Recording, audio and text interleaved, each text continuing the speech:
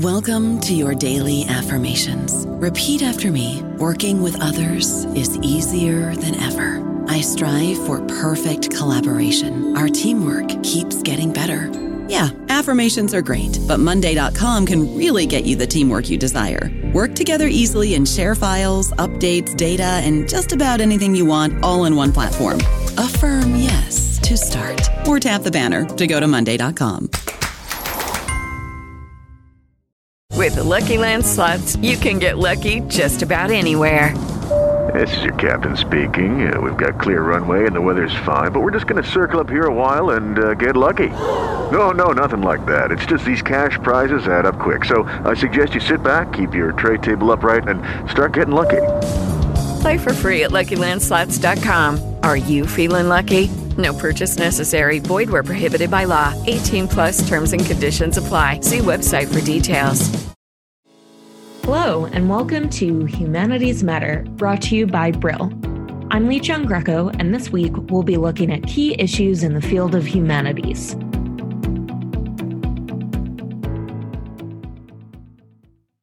Today we're speaking with Bart Willett.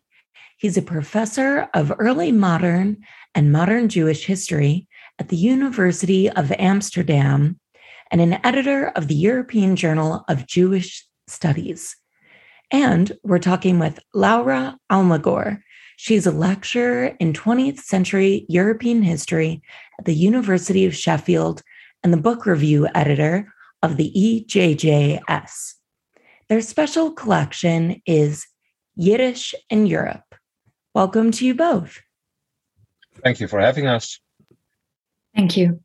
So first of all, just tell me a bit, how did you come up with the idea for these special collections? Well, we just started as a new editorial team in Journal of Jewish Studies. And we saw that our journal now exists for 15 years. And there are many excellent articles in it on a variety of topics.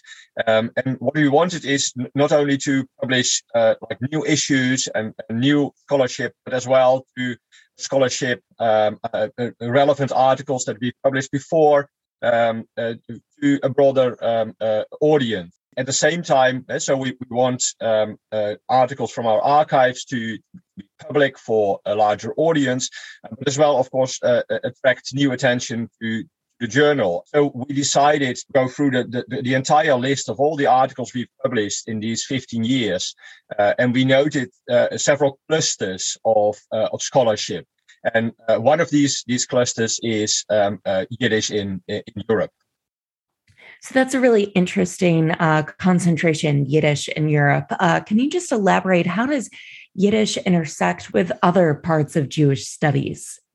Well, Yiddish, of course, is a diasporic language. Diasporic in the sense that, on the one hand, it's part of the family of Germanic languages, and on the other hand, it's written in Hebrew characters and with a lot of influence from Hebrew, from Aramaic, and in that sense, it's a typical fusion language. Now. While we are at the Journal for Jewish Studies in Europe, Yiddish is very close to the core of our scholarship and our research, and there are so many resources, archives, materials in Yiddish if you want to study the history and culture of European Jews. Yiddish is the great way into this whole field. And by studying Yiddish and by concentrating on Yiddish, you're opening up both the medieval, the early modern, and the modern period up until contemporary time. By taking Yiddish in Europe as our first theme for this special collection, we want to demonstrate as well how varied and how diverse the field of Jewish studies actually is, and Yiddish in Europe, in that sense, is an excellent way in demonstrating what we have in the field. You talk about the challenges you want to pose for readers here, but as researchers, you came across a couple of challenges yourself when it came to analyzing Yiddish. For example, can you tell us a bit about Burgenland and the challenge of analyzing Yiddish from that region? We included an article by Leah Schaefer on the position of Yiddish in the Burgenland region. Now, this is a region which presently is part of Austria, but historically used to be part of Hungary in the greater Austro-Hungarian empire. And this is an interesting case, as we didn't know that much about Yiddish spoken and written in the Burgenland region. And Leah Schaefer is actually the very first to study this. And she demonstrates in her article that the Burgenland region is fascinating because it's a region in which the two major variants of Yiddish, the Western Yiddish, mostly spoken in Western Europe, and Eastern Yiddish, mostly spoken in Central and Eastern Europe, in some sort of way meet each other in the Burgenland region. And she demonstrates by studying the resources that are still there. The Yiddish is no longer spoken in the Burgenland region, so she had to collect all possible kinds of sources and materials, and she did a great job in that. And she demonstrates that actually the Burgenland region is a transition zone from one variant of Yiddish, from Western Yiddish to Eastern Yiddish. And this helped us to better conceptualize as well Yiddish and prevent two ridges borders between Western Yiddish on the one hand and Eastern Yiddish on the other hand. And the Burgenland region helps us to rethink the whole linguistic legacy of the historic Yiddish spoken in Europe. And so in that sense, this article is pioneering, and we hope that others will study other regions as well, and the local Yiddish spoken there in order to enrich our understanding of Yiddish in Europe. So there's a Western Yiddish and an Eastern Yiddish. How many different dialects are you dealing with here exactly? Oh, there are many dialects. So within Western Yiddish, for instance, there's a difference between the Yiddish spoken in the Alsace region on the borders between France and Germany, the Yiddish spoken in Switzerland, the Yiddish spoken in the Netherlands. So even like in Western Yiddish, which nowadays is mostly vanished. We don't have speakers of Western Yiddish anymore. We only have a multitude of historical sources and archives documenting Western Yiddish. So already there we see how rich Yiddish as a language used to be. Now, the Yiddish presently still spoken in, for instance, in Antwerp or in London or in Manchester or in New York or in Israel is mostly Eastern Yiddish, with differences between Litvak, Lithuanian Yiddish, between Polish, Galicianer Yiddish, Hungarian Yiddish. So there are many, in that sense, many dialects with their own characteristics. And well, this article helped us to put the Burgenland variant. So I'm curious, were there any articles in particular that really stood out to you here, Bart? What really struck me was the article by Efrat Galet on a very well-known Yiddish poet, Itzik Manger. But there is an element in his poetry that, at least to some, is a bit confusing, as he has written a whole series of poems on Christ, on Jesus Christ, and of course in Judaism and in Jewish culture, this is a bit problematic. And still, Manger is doing this. Efrat Gallet tries to understand why he was doing it and what exactly he is projecting on the Christ figure, and he sees in the Christ figure his own helplessness, for instance, reflected. But she also demonstrates that throughout his career, another historical person, the Baal Shem Tov, the founding father of Hasidism, assumes this role for him. So he moves in a way from this more or less Christian orientation to a Hasidic, authentic Jewish location for his self-image as well, and in his self-fashioning as well.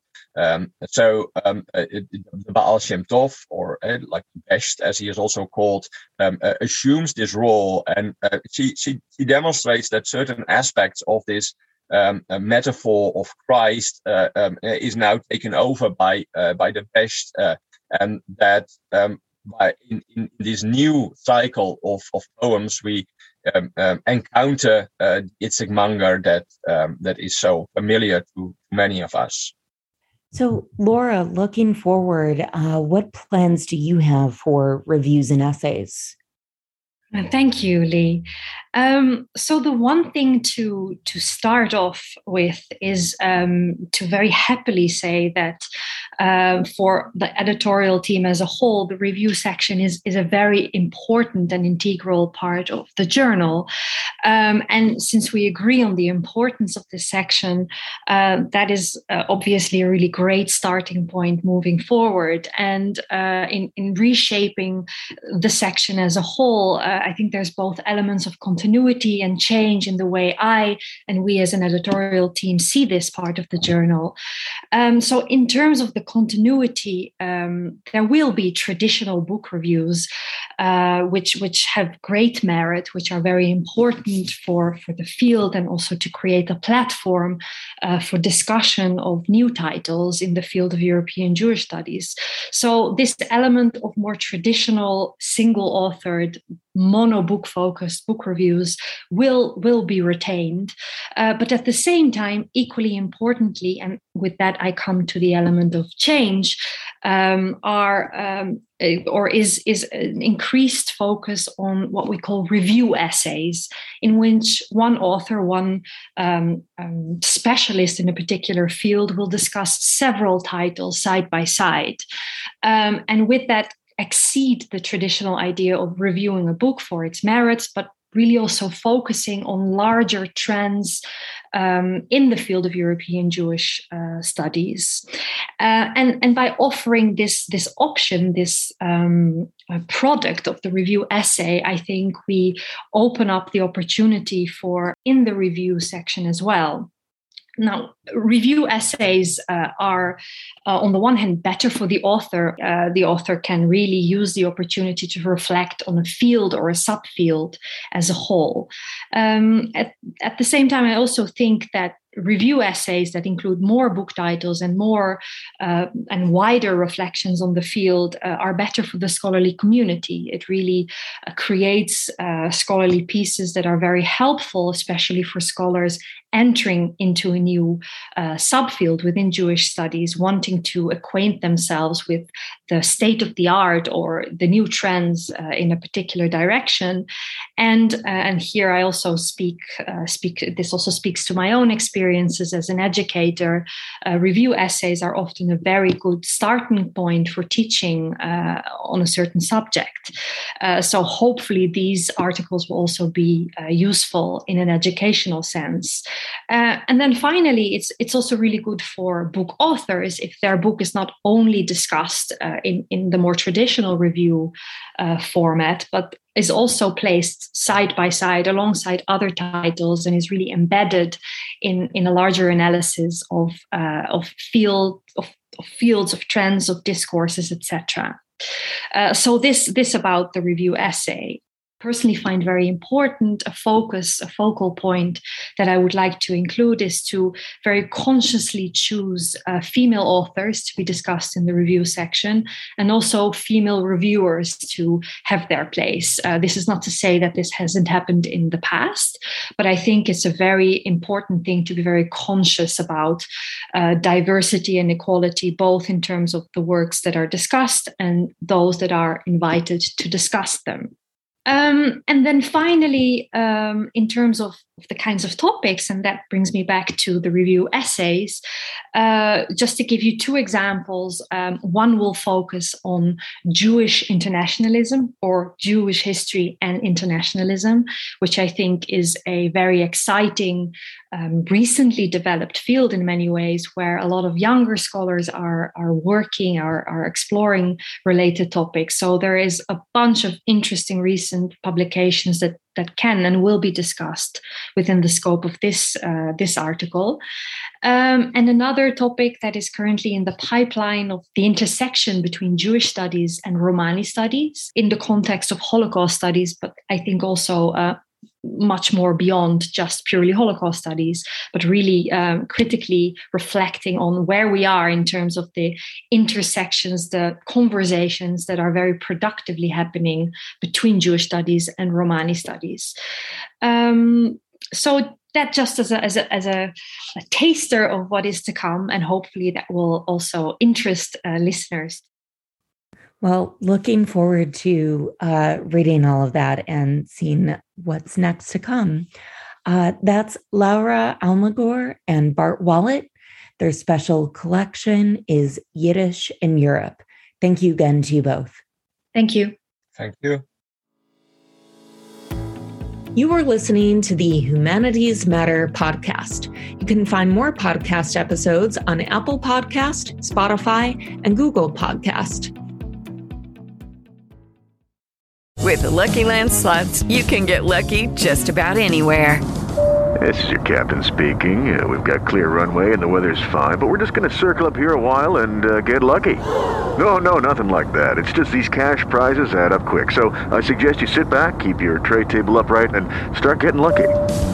Play for free at LuckyLandSlots.com. Are you feeling lucky? No purchase necessary. Void where prohibited by law. 18+ terms and conditions apply. See website for details.